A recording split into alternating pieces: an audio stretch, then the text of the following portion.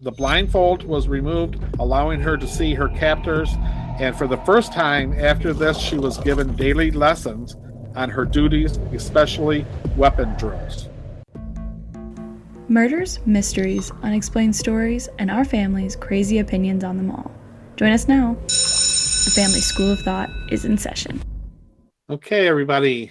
All right, let's get going this week. Cass, what's the weather like in Portland?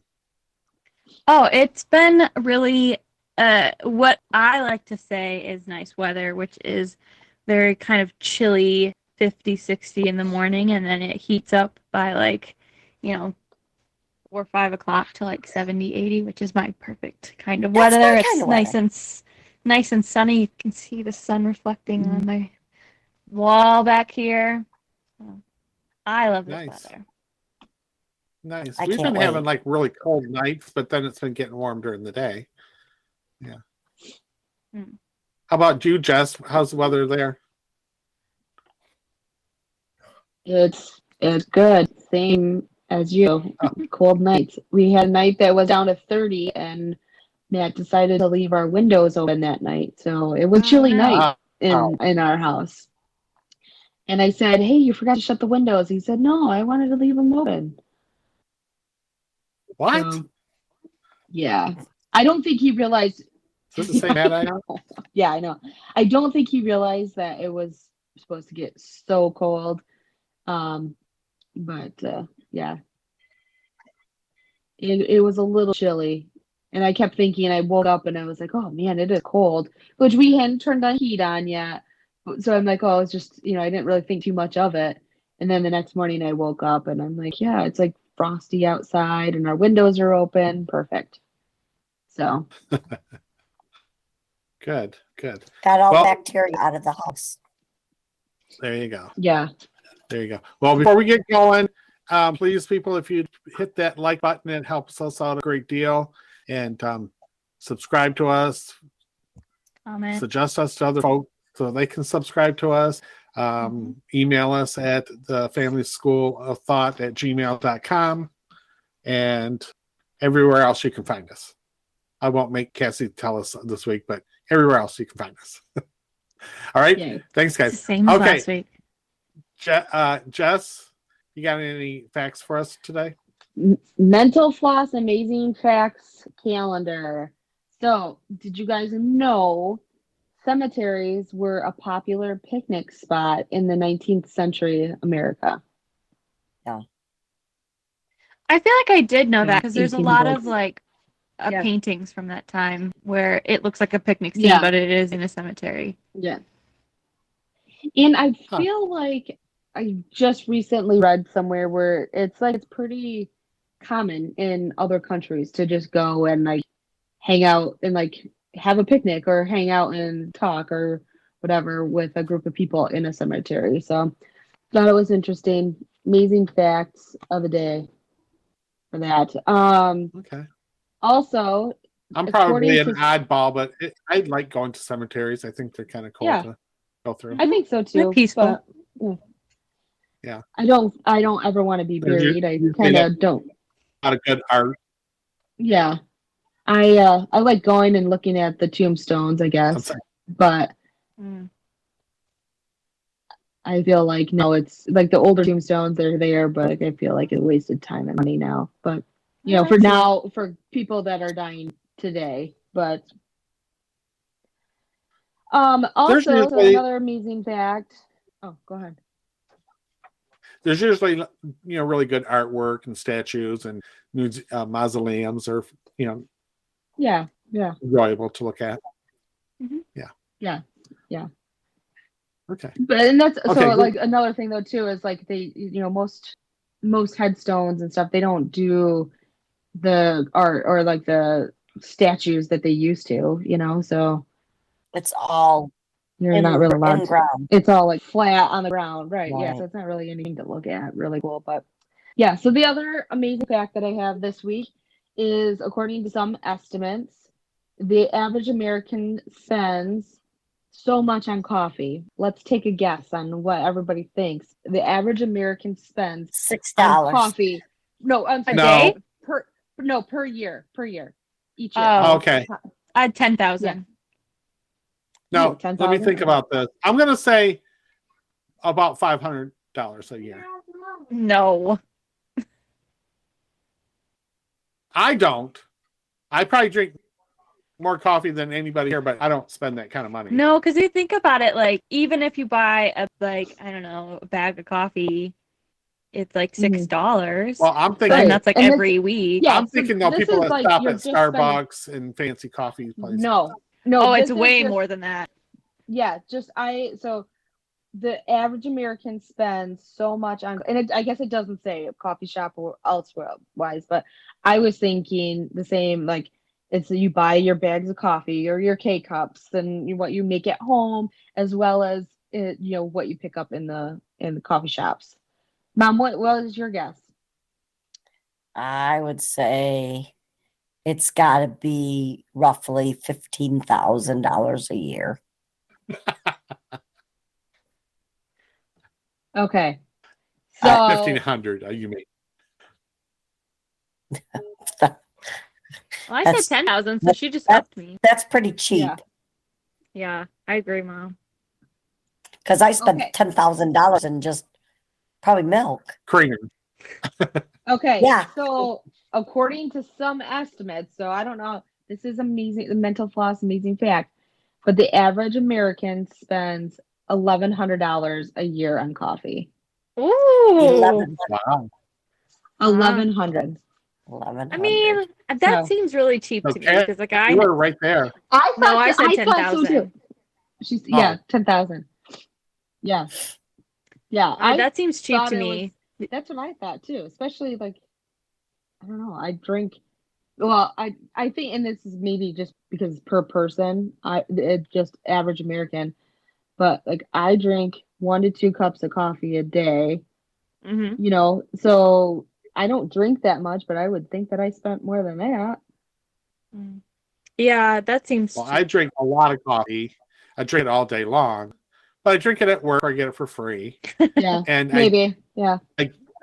we make coffee here at home every morning. And if I stop anywhere to have it, I love McDonald's coffee, so that's usually where I go, and that's $1. But I And know with- lots of people spend $6, $7, $8 for a Yeah. cup of coffee.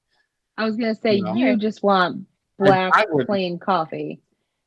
So you I don't want like anything straight up special. old man black coffee. And you guys, I guess you have to think too, because like we buy coffee, we use creamer in our coffee, both Matt and I do, but this is just for coffee, so it doesn't include all the extras. That's true. It doesn't go into detail, so that's where we can kind of go from there. It's just for Right. coffee. Right. I know people spend a lot of money on coffee. Yeah. The people I know and work with, they'll spend $7, $8 for a cup of coffee on the way in. I'm not. I'm too cheap for that. Yeah. Yeah. I do it every once in a while, but I don't do it every day. Because I know the same, like people will go to Big B Coffee, which is a Michigan coffee place, Mhm. and Starbucks. Biggie. But, people that go to Big B every morning on the way to work. And that's They about opened the same- another Big B. Yeah, They that's opened another Big $6 B a day. right in town by Right by you. me. Another one, and it's parked. They're around the block every morning getting their coffee. Yeah. Well, that one's Is that the one that's right where the Yeah, ice cream yeah, place was? right. Yep, and but it's a drive-through only, so Right, that's part of right. it too. So And that's another thing I wouldn't do is stand in line out or sit in the drive-thru all morning to get my coffee. well, they also serve food. Big B does. It's kind of like Starbucks where they Yeah, do serve. yeah. They have a menu. They serve food. They have really good It's donut important. holes. Yeah. Of course, we have sat in many lines waiting for Diet Cokes. I can tell you that. Yes. Yeah. Doesn't matter how long line is for that. Hey. Okay. All right. Cash, you got a song for us? I do. Okay. I'm pretty sure you guys all know this song fairly well. This is Shiny Happy People by REM.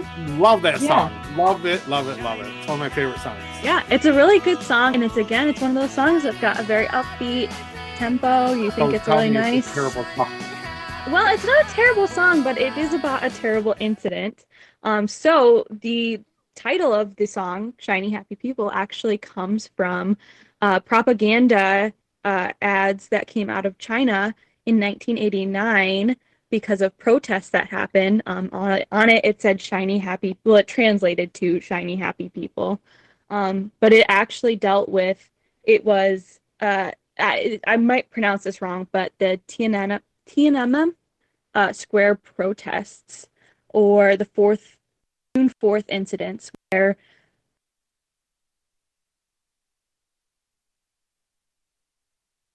China until in 1989, when the Chinese government declared martial law against them and basically massacred them. The death toll was in the several hundreds, and even most people believe up into the thousands, just because they believe the Chinese government may have hid a lot of the deaths that happened. Yeah. So yeah, this song, which is Shiny Happy People. Well, the title in general is basically after this massacre happened, Chinese propaganda, like ads, basically had this title of Shiny Happy People. We're shiny happy people. We're all happy and fun, and nothing's wrong here. And so basically REM took that and made a song about it. And even in the song, lyrics are shiny happy people holding hands in a line. Oh. So it really is kind of right after, or it was right about. So it was 2 years after this incident that the song was. I bet you for 10 years. Like mid 90s. Yeah, well, I use that in 90s. All my ads and hiring people, seeking shiny happy people. I mean, I use that a lot in my hiring practices. Well, yeah, and that's like the thing about I think a lot of like late 80s, 90s songs is it really was kind of trying to get a message across about the hardships of life in this like pop beat, so it could get on the radios and get the message to be clearer. Mm-hmm. But that's not to say I think I think his name's Michael. I'm sorry, Dad, you might know this better than I do. Michael Stipe, who wrote the song, said that he actually kind of regrets making it so poppy because he didn't realize how big the song was going to get, and like it was just supposed to be this like, message to like I witnessed this happen and I feel like it's wrong. And then he just kind of made it he calls it really fruity and kind of bubblegum pop. Right. So this was really supposed to be like that B-side song. Yeah. He didn't plan that. Yeah, it wasn't supposed to like really be a popular song. Right. And he didn't like the song because he thought it was kind of corny and, but it was a big hit. Yeah. Mm-hmm. Yeah. But it also has Kate Pearson from the B-52. So I mean, if you're going to put somebody on there, you got to know it's going to be a popular song. That was so exciting when that video come out, because of course I love B-52s too. Yeah. And that was really something. Yeah. There you go. That's your creepy song for the day. Great song. Good memories. I'm gonna get my REM stuff out tonight, and my story fits right into that because my story is about Patty Hearst. You know who she is? Oh, yeah. The name is familiar, but now I'm Patty Hearst on everything. Became a household name in 1974. There was no bigger story about this situation, and I mean, people literally watched it every day, every Sunday. We talked about it in church and prayed for her safety, and so let me just kind of get started. But I'm just saying, back then, it was like one news story at a time. And they literally took over the world, this movie. So Patty Hearst, born in 1954, she is the granddaughter of American publishing magnate William Randolph Hearst. She first became known following her 1974 kidnapping by let's see if I can't mess up this name, Symbionese.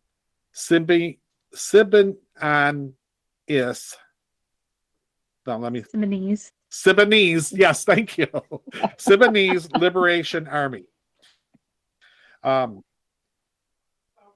Which sounds like a big name, right? Mm-hmm. Right? You know what Right. Symbionese means? Cass, you know what it means? Libby. It's not even a real word. It's not even a real word. They just made it up. Mm. It is supposed to be like synchronized, their version of a synchronized army. Okay. But they just made the name up. It doesn't even exist. Symbionese Liberation Army. She was found and arrested 19 months after her being kidnapped and abducted by, and by this time she was a fugitive, wanted for serious crimes committed with the members of the group. At her trial, the prosecution suggested that Hearst had joined the SLA, that they went by those initials anyhow, on her own. Instead of being kidnapped, they accused her of joining the group on her own. She was obviously an heir to the Hearst published. Right. So she was a typical white, rich, entitled girl, and went to she was only 19 at the time. And so the story can go either way. Either way is very believable. They kidnapped her and turned her into this person, or she joined just being a rebellious teenager, So at the time of the trial, the prosecution suggested that Hearst had joined the SLA on her own. In 1976, she was convicted of the crime of bank robbery and sentenced to 35 years in prison, later reduced to 7 years. Because of Jimmy Carter, took it down to 7 years, and then Bill Clinton totally exonerated her from that. That was his last thing he did in office, was exonerated her from that, so she was free of that. So Hearst's grandfather, William Randolph Hearst, created the largest newspaper, magazine, and newsreel and movie business in the world. Her great-grandmother was a I always mess up philanthropist. Yes. Thank you. Phoebe Hearst. The family was associated with the immense political influence. So this family had a lot of political influence. Mm-hmm. Another reason why they chose her to kidnap. Mm-hmm. Patty was born February 20th, 1954 in San Francisco, California, and she was currently at the University of California when she was kidnapped. She had an apartment with her then fiance. Steve Wood was her, Steve Weed was in her apartment at the time, and he kind of like booked out the back door and let her get kidnapped, which was kind of weird. On February 4th, 1974, 19-year-old Hearst was kidnapped from her Berkeley apartment. A small urban guerrilla left-wing group called the SLA claimed responsibility for their abduction. So the Symbionese Liberation Army sounds like a large group, doesn't it? Just sounds like there'd be a lot of people. Guess what? There was 12 people in the group. 12 people. I feel like, obviously the Symbionese part is like kind of the moniker, but adding Liberation Army to anything is very, very popular. In like even the Shiny Happy People incident that I was talking about, they were called the Chinese Liberation or like Student Liberation Army. So I feel like that it kind of adding that little ending kind of makes it sound very worldly because there's so many liberation armies. Right. Well, that I'm still going to get the name wrong. Symbionese. That's not even a real word. They just totally made that up all together. It didn't even mean anything, just to make it sound important. And what they really found out, I don't know if I'm kind of skipping ahead on this, was this group was really a bunch of actors. And so this was really kind of just like a a production they were putting out, and everything they did was to make them sound really big and tough and powerful, and they were really just a bunch of actors out of a college. But anyways, I'm probably skipping ahead. According to the testimony at the trial, the group's main interest was to leverage the Hearst family for political influence to free 2 SLA members who had been arrested for killing in 1973 Marcus Foster, the superintendent of the Oakland public schools. After the state refused to pay the men, or refused to free those men, the SLA decided they were going to take Patty Hearst for captive. So they killed the first black superintendent, and their whole goal was to feed the poor. They really had no real agenda. They were just kind of making it up as they went. Like I said, they were a bunch of acting people, so they just were kind of like playing this whole game. Do you think that she was in on this as part of the Well, let me get to it. Because, like I said, you could really go both ways. I don't think anybody has really decided one way or another to this day. But anyways, so they decide the state they wanted the state to step in and free these 2 men who killed this superintendent. The state said, "Forget it. I don't know who you guys are, but get out of here. We're not going to mess with you." So they decide they're going to kidnap Patty Hearst, because of the political influence her family had and the money they had. And their demand was that they wanted $70,000 worth of food for each needy person in the state of California. So they wanted to give each needy person in California $70,000 for this was their ransom. So they figured out it would cost like $400 million to do this, right? They were so dumb they didn't even like stop and figure out how much this would, what this would entail. So her father, who really was the second generation of the Hearst, so his father really did all the work. He was just kind of a, good time Charlie. He really had no responsibilities. But he gets on TV and he says, well, they take out a loan for $2 million and decide to buy $2 million worth of food for the poor people in the Bay Area.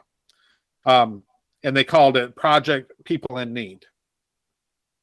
Well, of course, it just went spiral out of control and was just a big bust. And so they refused to release Patty. Because it didn't pan out. So, according to Hearst's later testimony at her trial, she was held for 1 week in a closet, blindfolded, and with her hands tied. During this time, the SLA founder, Donald DeFreeze, repeatedly threatened her with death. She was let out for meals, but still blindfolded, and began to join the group's political discussions. Okay, so she was in there for week after week. They decided to let her out, but they still kept her blindfolded, but she was allowed to participate in their discussions they're having. She was given a flashlight for reading the SLA political tracts and memorizing. So, they did give her a flashlight to go back to her closet, but that was only for her to memorize the word tracks that they had for their organization. Hearst was confined to the closet for weeks. She said, DeFreeze told me that the War Council had decided or was thinking about killing me or me staying with them, and that I better start thinking about it and its possibilities. So they started saying, you better start thinking, do you want us to you want to join our group, or do you want us to kill you? So April 14th, or April 1974, Hearst said she had been offered a choice of being released or joining the SLA. So now she's been offered the choice. You can go home or you can join our group. This is up from her. When asked for her decision, Hearst said she wanted to stay and fight for the SLA. The blindfold was removed, allowing her to see her captors. And for the first time after this, she was given daily lessons on her duties, especially weapon drills. Angelina Atwood told Hearst, one of the other members, that that she should know of what sexual freedom was like in the unit. According to her lawyer, Hearst was raped multiple times by William Willie Wolf and later DeFries. So now she joins the group on her own, and these two guys are raping her because they wanted her to learn her sexual freedom. On April 3rd, 1974, 2 months after she was abducted, Hearst announced on an audio tape that she had joined the SLA and had taken the name Tanya. The audio tape was released to the media. This I remember very specifically because, like I said, this is a daily news story every day about this girl that's got kidnapped, and and they're talking about this SLA like it's some big organization. Nobody knew it was only 12 people. They thought it was like a whole army of people, And she releases this tape that says, "I'm fine," and she specifically told her mother, because her parents were like giving interviews in the news and stuff. She told her mother that she looked silly wearing this black dress, and that she needs to stop worrying about them. She is, here for the fight for the SLA, and her name is Tanya now. So she openly puts out a tape in the saying she belongs to this group, and that they need to stop trying to find her. On April 15th, 1974, Hearst was recorded on a surveillance video wielding a M1 carbine while robbing a Sunset District bank in San Francisco. So now they release a video on television of her holding, a rifle in a bank, and they're robbing the bank. And she yells out, "I am Tanya, get out of my," or up, or something like that. She yells, "I'm Tanya, up against the wall, you motherfuckers." So she definitely wants everybody to know who she is. She knows she's being videotaped, and she wants to, make sure people know that she is part of this group. Okay. 2 men entered the bank while the robbery was occurring and were shot and wounded by the SLA. At this time, Attorney General William B. Saxby said that Hearst was a common criminal and not a reluctant participant in the bank robbery. So now they're announcing to the world that, she's doing this on her own. On May 16th, 1974, the manager at Mel's Sporting Goods in Inglewood, California, observed a minor theft by William Harris. This is one of the other members of this group, and his wife, who were shopping there, and he had stole something, and they waited for him to get outside, and they went out and tackled him, the security guard and the manager of the place. And so Tanya, or Patty, was in a van outside. She was going to be the getaway driver, right? So she takes an automatic rifle and starts shooting this building up above their heads, right? And the manager actually started to go after her, but then she started shooting towards him. So anyways, they kidnap these 2 people and take their cars, So they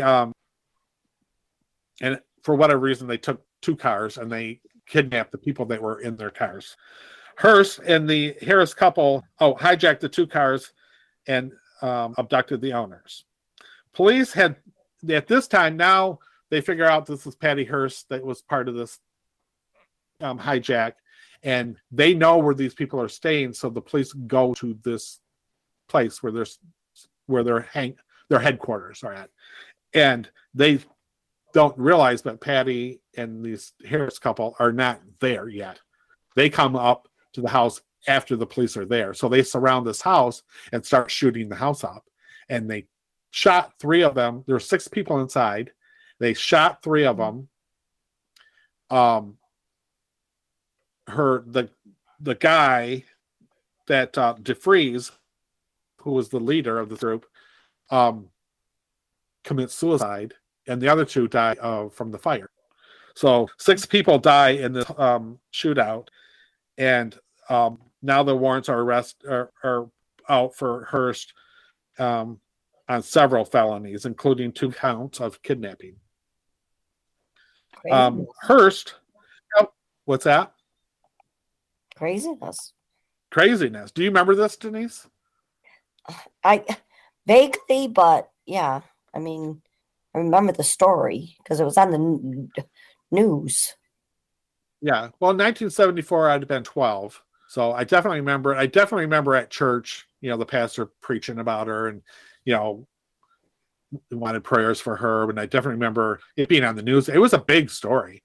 And again, because my mother was so into pop culture, we were into the story, I guess.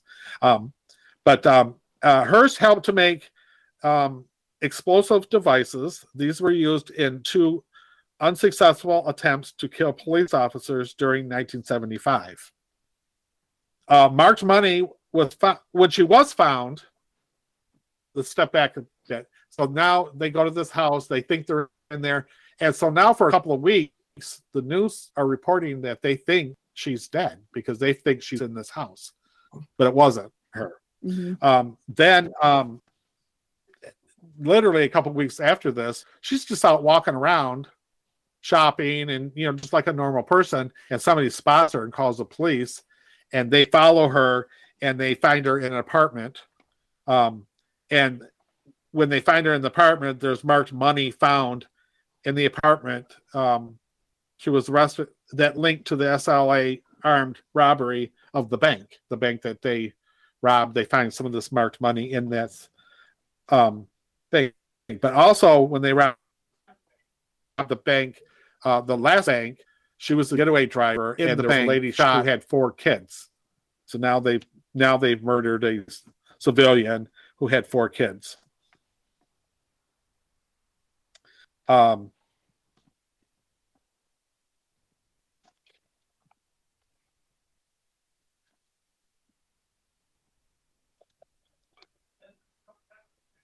September 18th, 1975, Hearst was arrested in San Francisco, and this, again, was the apartment of another member.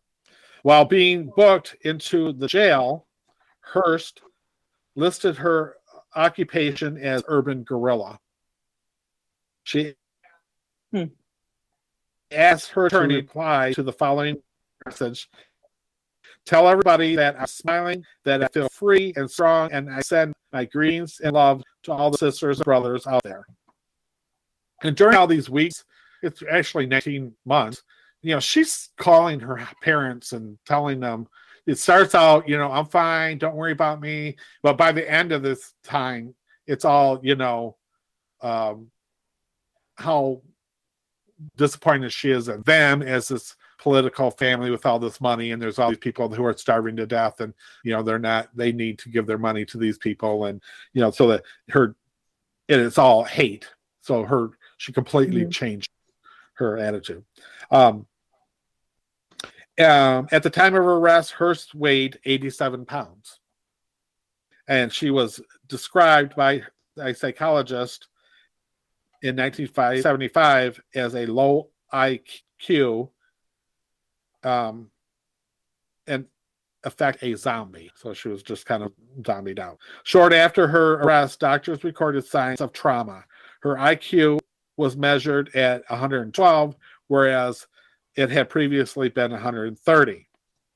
Hearst wrote in her memoir, she wrote a book after all this, Every Secret Thing, in 1982.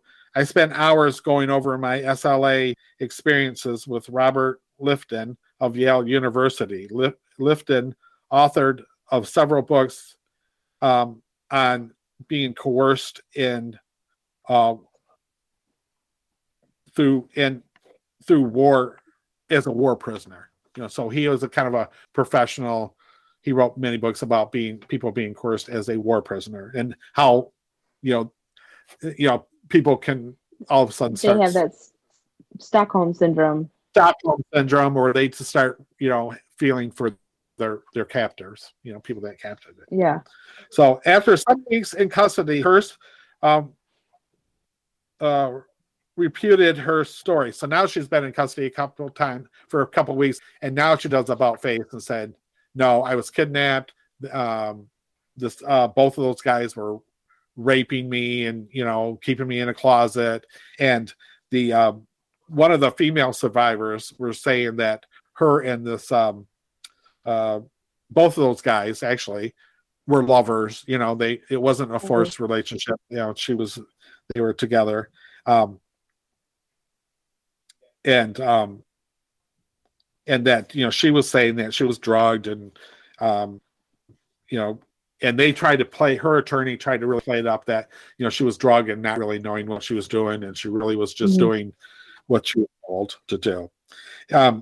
He was but that attorney, he told her, like, don't talk to nobody, don't talk to any psychiatrist. We want to totally make this look like this is all effect of your being, because you were on all these drugs they're giving you, that your judgment was off.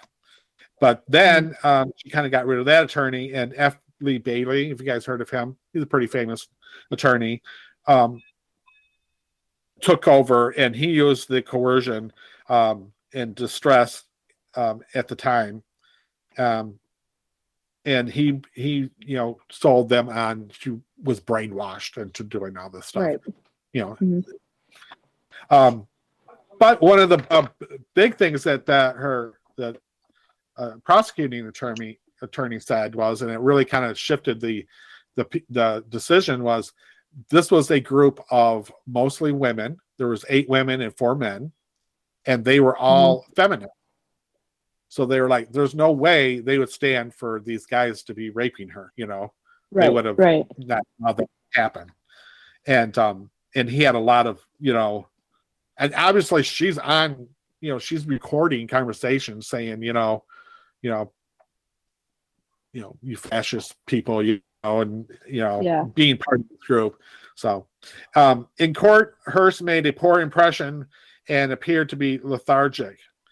An Associated Press reported attributed to this state of this because of her the drugs she was taking in jail, being given in jail. She also had like a collapsed lung while she was in jail, and she had a lot of health problems. She ended up being, she went to jail she got 22 years in jail. No, 22. She ended up being in 22 months. She got a 35-year sentence, which was reduced to 7 years, and then they gave her, after 22 months, they gave her time served in jail. And then Bill Clinton, after all those years, totally, it's not on her record anymore. So she can vote. She can be, other things. Yeah.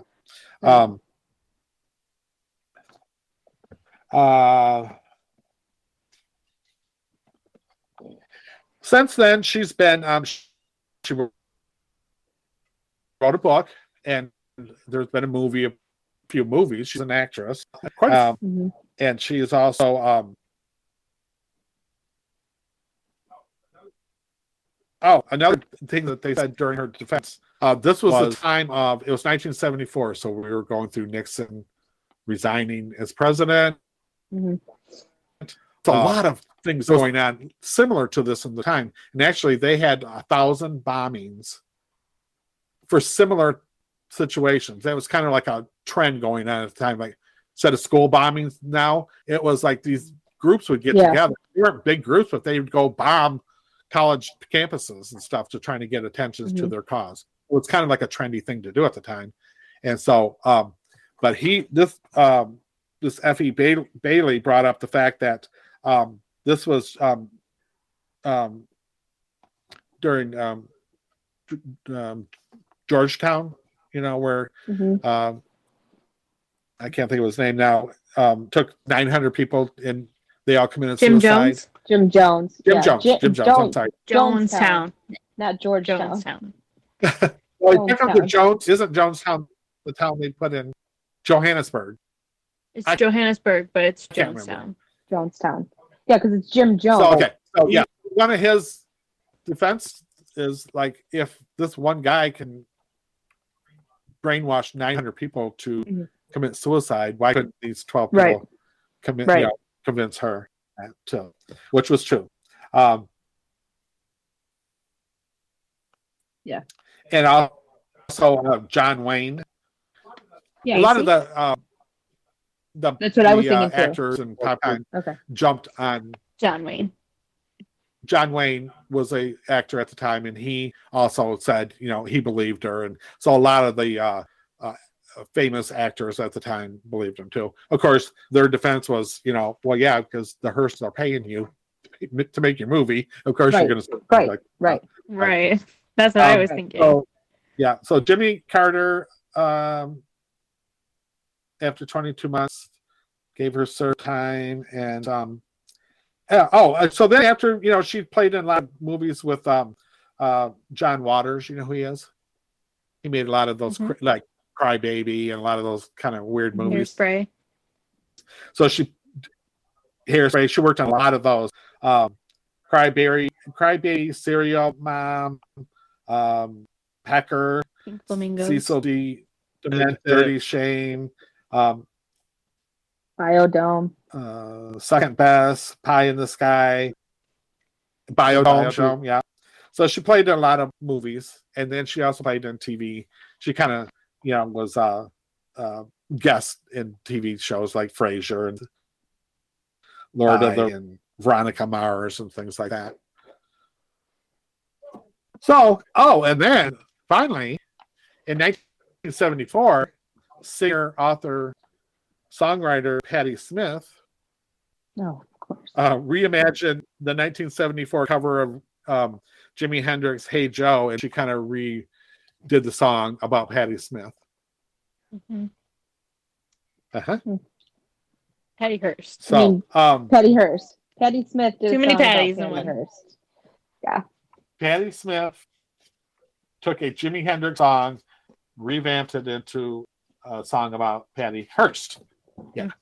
So, anyways, it was a huge story. I mean, people talked about it for years, and all the television, the talk show people were always talking about Patty Hearst and who believed her, who didn't believe her, and I don't think they ever really decided, did she or didn't she belong to her. And really, either way you could go with the, her being a old, rotten, white female entitled, just wanted to rebel, and they got caught up in it, didn't realize people were going to get murdered, and killed and stuff. Or maybe she was totally innocent and, they took advantage of her. But I thought the really weird thing was that these people were nobody. I mean, you could have took, your mother could have took them down. You know what I mean? Like, they were nobody. Yeah. They were just really acting.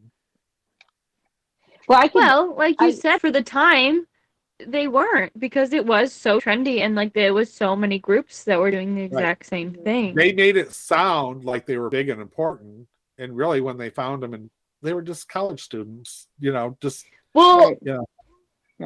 Oh, what does, I can't remember what, but the John Benet Ramsey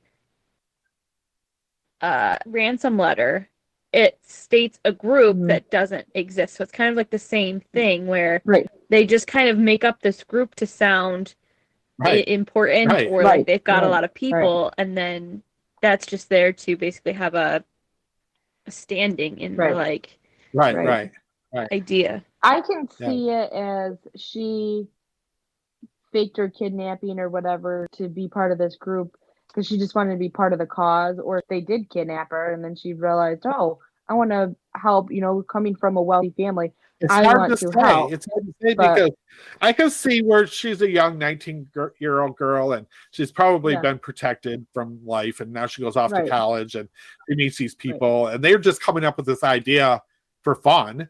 She's like, that'd be cool. We do this and that. And they kind of got into it, and then it spiraled. It kind of spiraled. And maybe all of the whole group of maybe the whole group of, the whole SLA group, they're like, hey, this will be a fun little thing to do, not thinking because of who her family is that it would spiral out of control. And like, when Right. her grandfather got the $2 million worth Right. of food or whatever, they're like, oh shit, now what do we do? Now we got to make it look real. But I could also see it the other way around, where she actually was kidnapped and then given some kind of, like acid, kind of thing, where she's in this daze. Well, we know that people can. We know that people get kidnapped, and they have sympathy for their kidnappers, and they kind of. Yeah, Stockholm syndrome. Yeah, but that's what I was thinking. Well, especially in this situation, like when she was in that van. Yeah, when she was in that van shooting up the store, she could have easily just drove off. I mean, nobody was holding her there. Right. She was in the van by herself. But also, I think too that like when you were talking about like how she was given the option, we could kill you or you could join us, and of course she's going to join, and then she's given the option of you can leave or you can join us. Well, at that point, if I was already given the option of being killed or joining, I would think that, they're saying that I could leave, but if I say I leave, they're going to kill me. Not really believing they're going to, and then and then there's so many. I mean, and it is weird with the feminist women being part of this and stuff too. But there's so many instances where women or men too, but people stay with an abusive partner, even though they could leave, they have opportunities to leave. Right. But they're scared that they're going to be found. And if she's basically like, let's face it, she's basically like a celebrity, like a socialite, kind of person, you know, like people knew who she was. So it's not like her family was. She was right. And that's something too. Like she could have been scared that they were like, oh, we're going to kill your grandfather. We're going to kill your mom. We know who you are. The Hearst have a mansion and they have a castle in California that you can, now you can go and do tours of both of the places, but it's like they were well-known people, well-known locations. Right. Like I said, it could go either way, but in my mind, so these people kidnap me. I'm a wealthy person. Right away, you think she'd be able to see these people are a bunch of idiots. These are not real, you know what I mean? Because but we're going to kidnap you for just food because you're wealthy doesn't mean you're educated. They didn't ask for any money or anything like that. They just wanted him to feed the poor, and so you think right away it'd be like these people are idiots.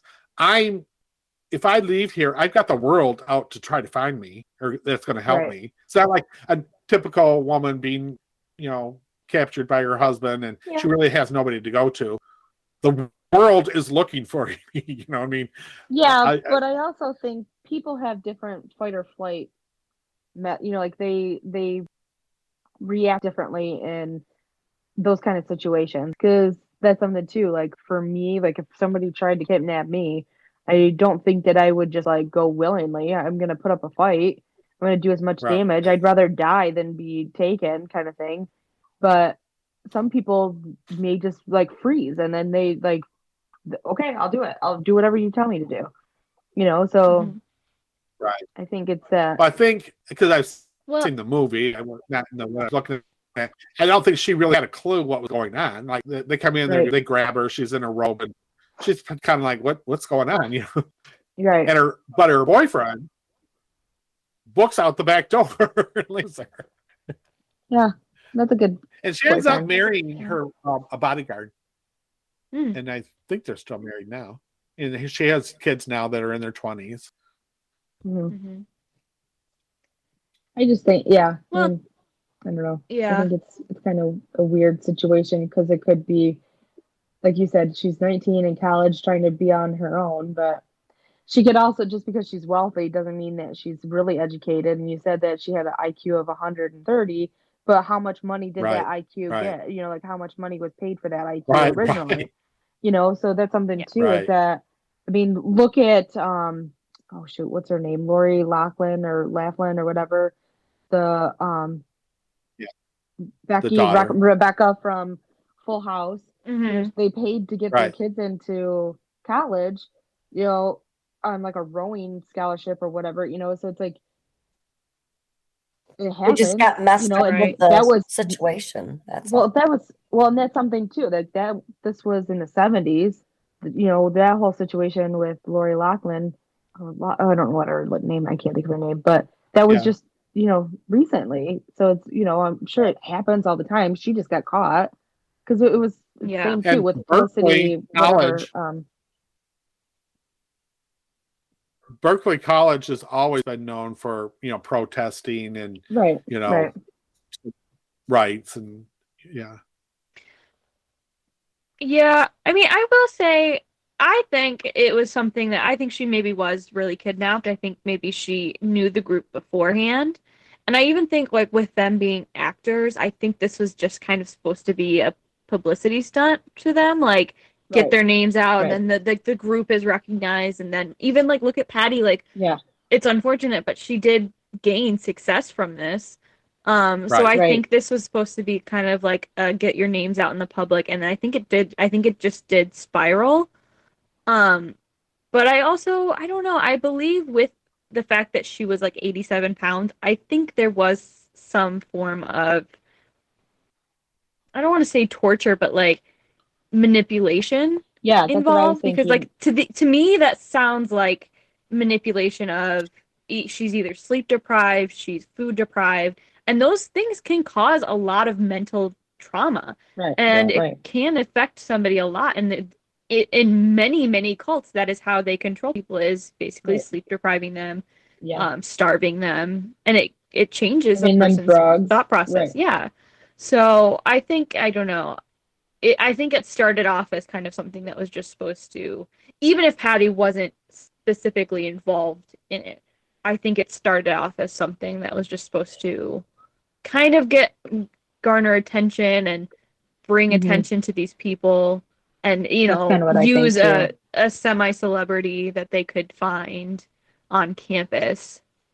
It just kind of spiraled. Had a cause, they just wanted to. Right. Homelessness and feeding homelessness is so easy. Going on. Let's do this. Yeah.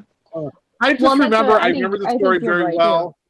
I remember the country being, just in shock that she'd been kidnapped, and poor Patty, and prayed for her. And then when she started releasing these tapes saying, I am one of them, and it was, I don't remember exactly what it, but, like power to the pig, or I don't know, that kind of verbiage going on.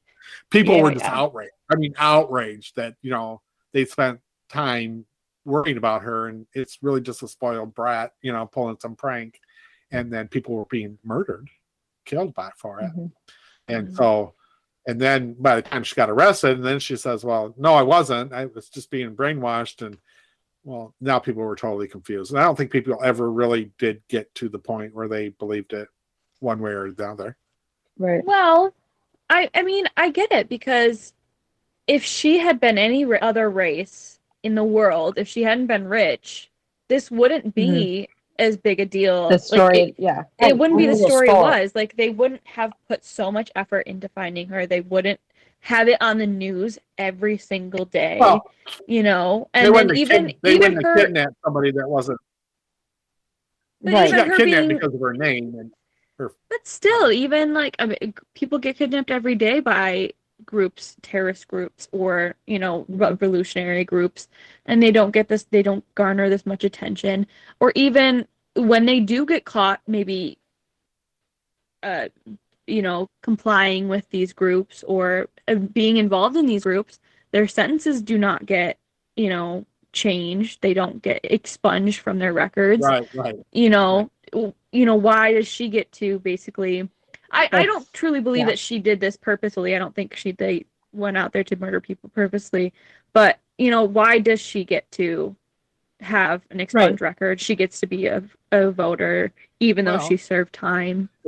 Even though she's been convicted of this crime. I don't know if you guys ever.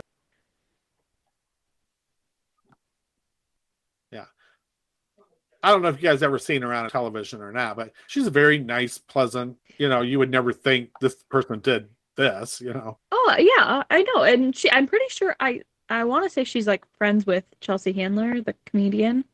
And she used to be on Chelsea's show a lot. They're friends. Probably. And she does. She seems like a very nice person, but that doesn't excuse the behavior. You know what I mean? Right. Right. It doesn't. It's not like, oh, well, she's a nice person, so she didn't mean to murder somebody. Yeah. Like, that doesn't matter. She's Yeah. the one who shot this person, and the person died. Right. It's holding. Well, Yeah. she Holding never them murdered accountable. anybody. She personally Oh, I never thought murdered. she shot the woman. No.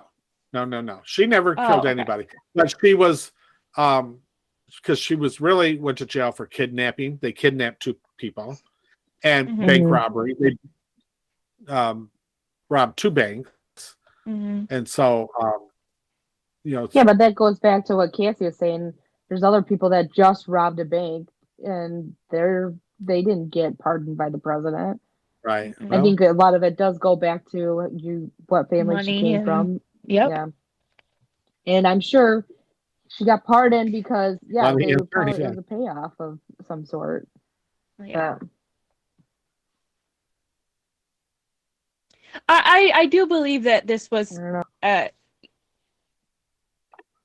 whether it started off this way or not, I believe that by the end there was coercion and mental trauma inflicted on her. But so I do feel bad for her. I think this was a tragedy for her, but that doesn't excuse behavior. Right. And maybe to me, I kind of it's the other way around. I think if I got kidnapped by these people, it wouldn't take me long to figure out that these people are nuts.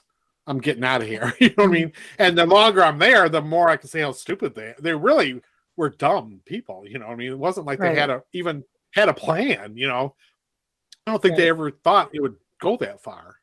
They were just kind of like, okay, now what do we got to do? I mean, we got to, you know, like, let's plan a robbery and let's make sure that we're known. We are seen there because we got to continue this.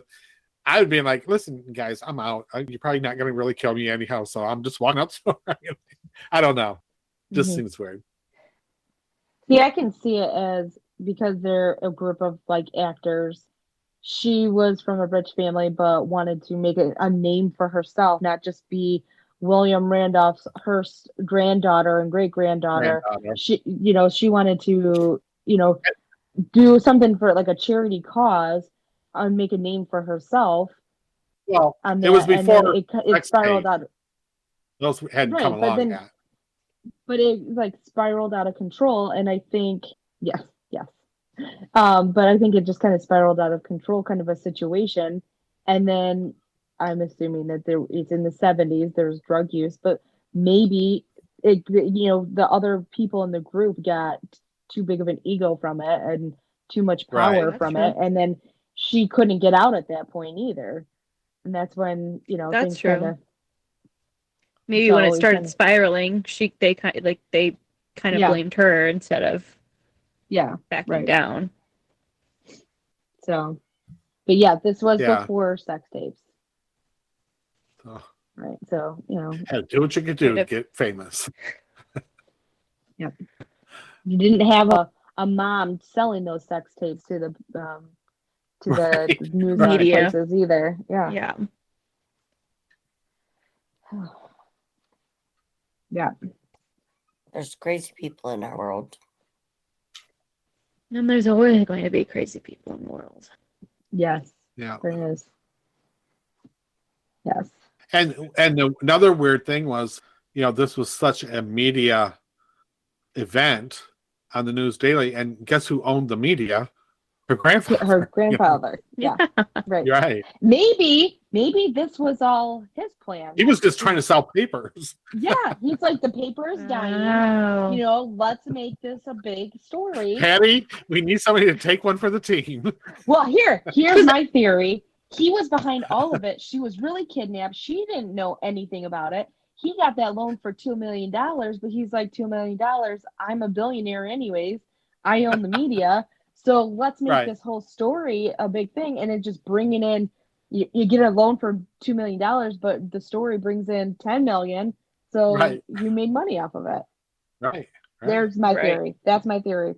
Her parents were literally on the news every day, giving interviews and stuff. Yeah. And they were probably getting paid for it. So that is my theory. That is my theory. Now, her parents, it was her grandfather that owned the media, and this was just her father. Yeah. Right. Yeah. No. Because, but I'm sure He's still written into a will, isn't he? And I remember at the time too, he was like, the father was like, "This is my dad's got the money. I don't have $400 million to give." You know, I think, and yeah. which But, I'm sure yeah. but you know, He can He's get the got a money trust somewhere. fund. Yeah. Yeah. right. And when his dad dies, he's getting money too. But even like what grandfather's going to let their grandchild be abducted? Yeah. Mhm. Right. Well, there are crazier people, you know. Well, they're crazier people, but when Because you're in that's that, my theory. That is my new theory, though, is her grandfather was behind all of it. And it spiraled out of control because he hired actors who were idiots and didn't have a high IQ. And then it just got all out of hand. And he said, I don't know what to do. We really need to get this show rolling. So somebody's going to have to take a hit here. so we can get a defamation lawsuit. Yeah, that would be great. Where's your for entertainment purposes only sign now? This is my theory, okay? This is the episode that needs to go up.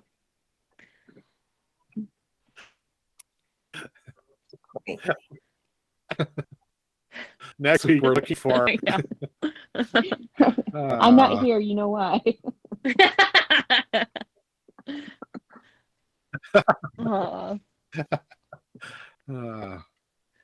Anyways, there are people that have done worse, though. Oh yeah, so, there's kidding. This isn't like. I'm not saying she's the most evil person in the world, but I don't think she should have got off so easily. Yeah. Like I don't think she should have served jail time, but I don't think I don't know. I just don't like the idea that her like record was expunged when like she was hard. She clearly was involved. Yeah. Right. Like whether it was I don't feel like it was like that much against her will. Like if she had said like they had just drugged me up so much I just wasn't clearly thinking like I was manipulated and I did it, but I just don't like the idea of her saying like it was I was doing it against my will because like you said, Dad, like she was in the van by herself. She had a gun. Like she had even after she opportunities. got arrested, even after she got arrested, it took her a couple of weeks to say, "Oh no, they were," Well, even before she was arrested, when people thought she was dead and she's just out in public doing random things, like if you had been that traumatized, well, I don't say that she's not traumatized yet, but like if it had been that big of a deal for you and you weren't willingly doing it, why wouldn't you go to an authority at any time? And it kind of goes back to during those weeks. It kind of goes back to maybe her IQ was bought. Her IQ level was bought because that's something too. Like you did all that kind of stuff, and then everybody thinks you're dead.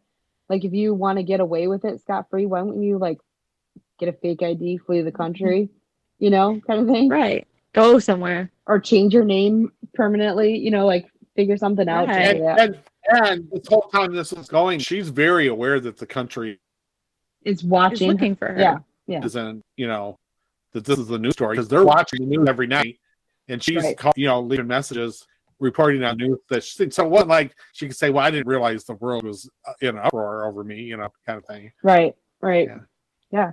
It's a weird situation. Yeah. Because how do you like prove somebody was brainwashed or not? It's kind of right. I mean, I'm sure that there's psychologists that are able to do it, at least to do it now, to know, some kind of methods of being able to prove she had psychologists on both sides. Some were saying she did, and some were saying she didn't, Right. So it just depends on the psychologist. Yeah. And I don't think I'm saying she wasn't brainwashed. I'm just saying that, it doesn't, I don't know.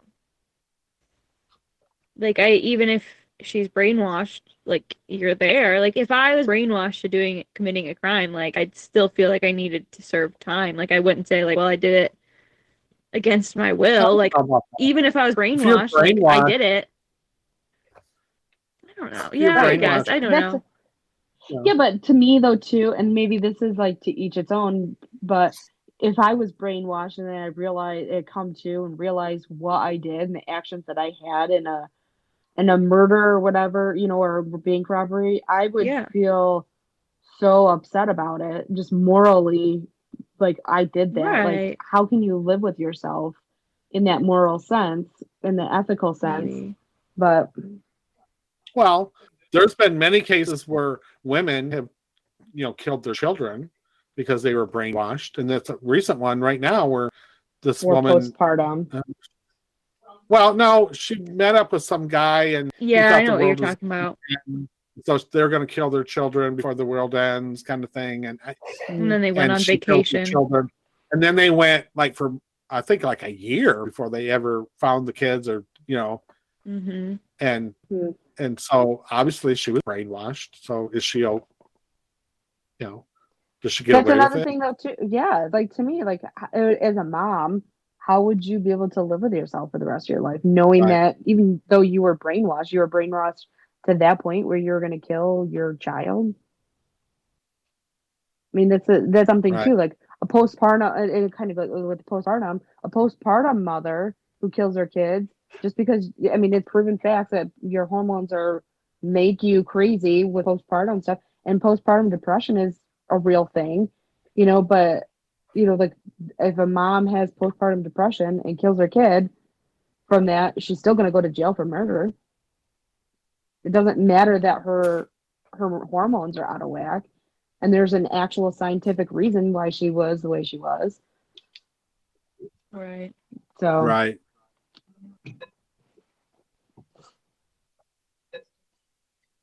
Yeah. I don't know. I think even like. Well.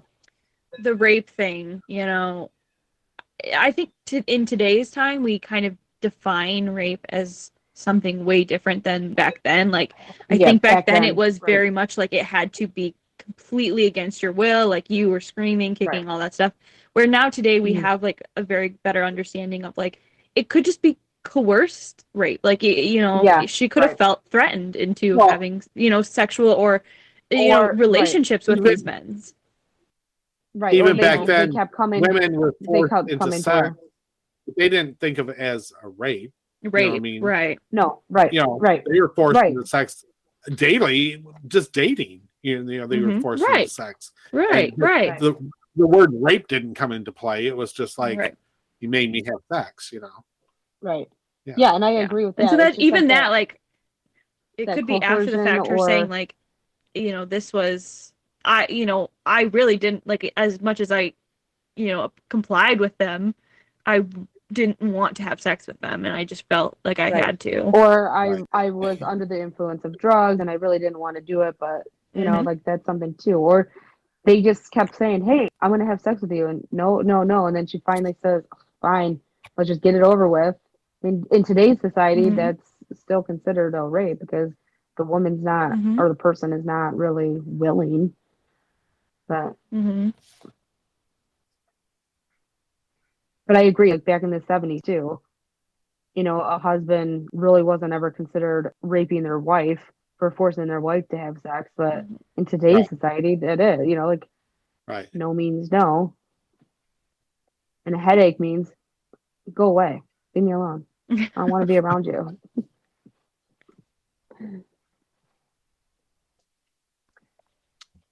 Okay. Yeah. That was a good one, yeah. Story. Yeah. I never heard about the angle of how stupid they were until I'm doing this reporting. Like, I mean, I was just told I did this report. I'm thinking this organization was, global or, big, it was just a bunch of college kids, like it was 12. There was 12 of them, and I'm thinking, and like the whole name, what do we call it? That's not even a word. It's not. They just totally made up their own word, and it's probably all the 12 people's names just it's together. Supposed to be like synchronized or something to do with being synchronized or something, but they totally made up their own word. Just it's. And they had no agenda. They had no plans. No, they were just kind of winging it. Which really didn't work in her favor, in my mind, because I'd be like, people are stupid. I'm getting out of here. Well, I think that's where a lot of people kind of found problems with, like, clearly this wasn't a very well organized group. Clearly this was a group claiming to be feminists, made up of mostly women. Like, how do they manipulate and brainwash you? Right. But I think even at first, the police and they were thinking this was a lot bigger than what it was. You know what I mean? I think as they started following these people, they're like, wait a minute, this is just college students. Yeah. Yeah. I don't know. It's a weird. And I think one of them is still alive. The Harris one that she was with I think she's still alive. She still claims that her and that Willie were lovers. They were a throuple? No, she's married to another guy, but this Willie, the one that she claims was raping her the whole time, she's saying he wasn't raping her. They were a couple, Okay. Yeah. And there was another guy that she was having sex with, and they were a couple first, and then she went to this guy. And that's true. Here's the thing: is that these two men that she's claiming are raping her can't argue with her statement. They're no longer alive to refute this statement. Right. That doesn't look good for her. No. And I thought that was a good point in the trial, that these are feminists. They would not have allowed that to happen. Right. And there were 8 women and 4 men. So I thought that like that they classified themselves as an anti-racist group, but one of the people they killed was a black man. Yeah. Well, and they killed. What started it was they killed the first African American superintendent in Oakland County. Yeah. They killed him. That doesn't look really good for you. Like, wait a minute, what are you trying to say here? Right. Yeah. And again, because they're so stupid and inexperienced in everything, it's a big story in the news that the first African American superintendent, they're like, hey, let's go kill him. That'll give us some attention, Yeah. They had no real cause or reason to do it. Well, maybe they were trying to do it and blame it on, another group or whatever. And there was a twist. Yeah, to it. I can't remember what it was. But pull a Manson family where they're like trying to blame it on somebody else, start a war. Yeah. It looks like they put up flyers condemning his recent introduction for identification cards for the schools, calling him a fascist. So, I mean, it looks like they openly oppose him. Yeah.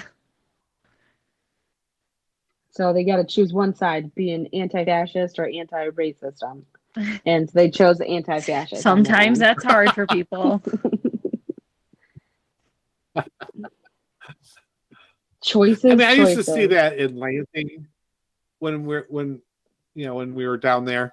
I used to see a lot of really young kids that they were out protesting in front of the Capitol, and they didn't have a clue what they were protesting for. They just wanted to, they wanted to get into that. I'm young, free. I want to protest about something, and they, they had no real clue what they were talking about. That can go on both sides of, the battle, but also, it's one of those things where, 100 years from now, you want to be able to say, like, whether I understood it or not, I fought on the right side of history. So sometimes I just believe that they're going to go out there and stand up for the right thing. That's my whole thing about current events. That, you know what, whether people go to jail or not is really not even the point.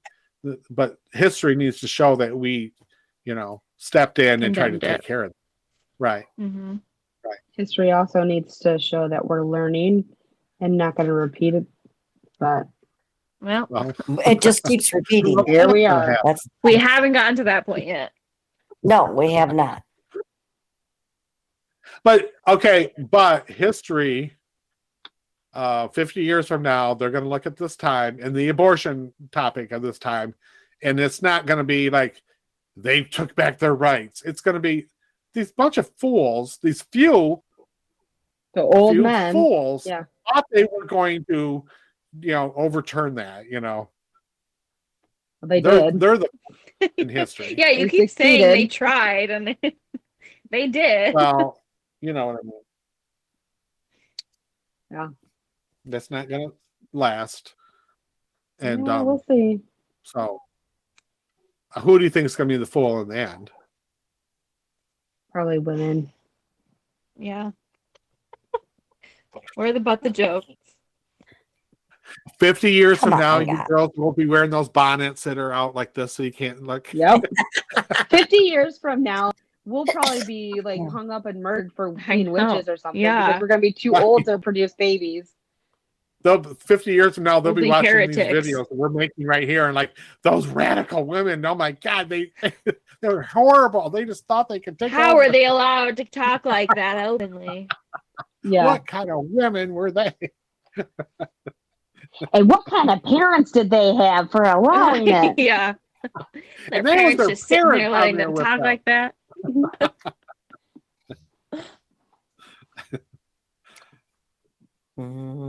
Yep. Yeah. That'll be fun. They'll be doing little bannings of the Family School of Thought. Will be banned in schools. Yeah. Can't listen to it in school. Well, hopefully nobody younger than the age of 18 is listening to this, because it's an explicit podcast. Yes. So they're not allowed to. We should do a kid friendly. I don't know like what is really, but then Danielle can participate too and be part of one of our conversations. Kid friendly true crime. That sounds like it's a real thing. We could find something. We could do John Wayne Gacy. We already brought him up. How about if we let's teach Danielle about John Wayne Gacy. How about we do the 12-year-old girl, or I don't know how old she was, who murdered her friends?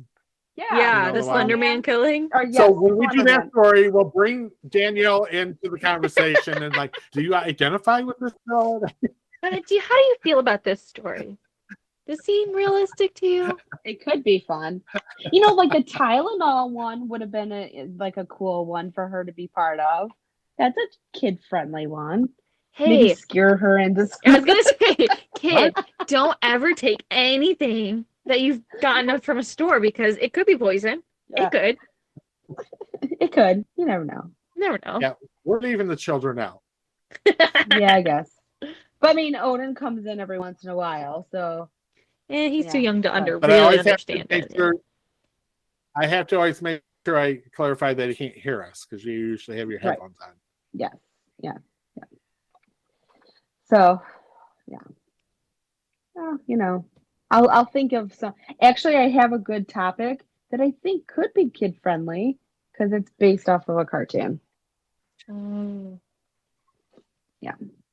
What, Beavis and Butthead, or? No. The Family Ed, Guy. and Eddie? No. It's more on time travel. So. Connect Rick and those Morty? dots. No. Rick and Morty. Bob's Burgers. Yes. The Simpsons. Yes. I like Bob's Burgers. I think Yeah. it's funny. Time travel. Because they predict the future. They've been predicting the future for a long time. Yeah, multiple times. So there you go. It's going to be there. We just don't know when. I'm going to sprinkle it in at some point. There you go. Okay, guys. I think it's probably time to wrap this up. Anybody got anything they want to add to the conversation? Nope. Nope. Thanks, everybody, for joining us. Please like and share and give us your thoughts. And we will see you next week. Bye, everybody. Bye. Bye.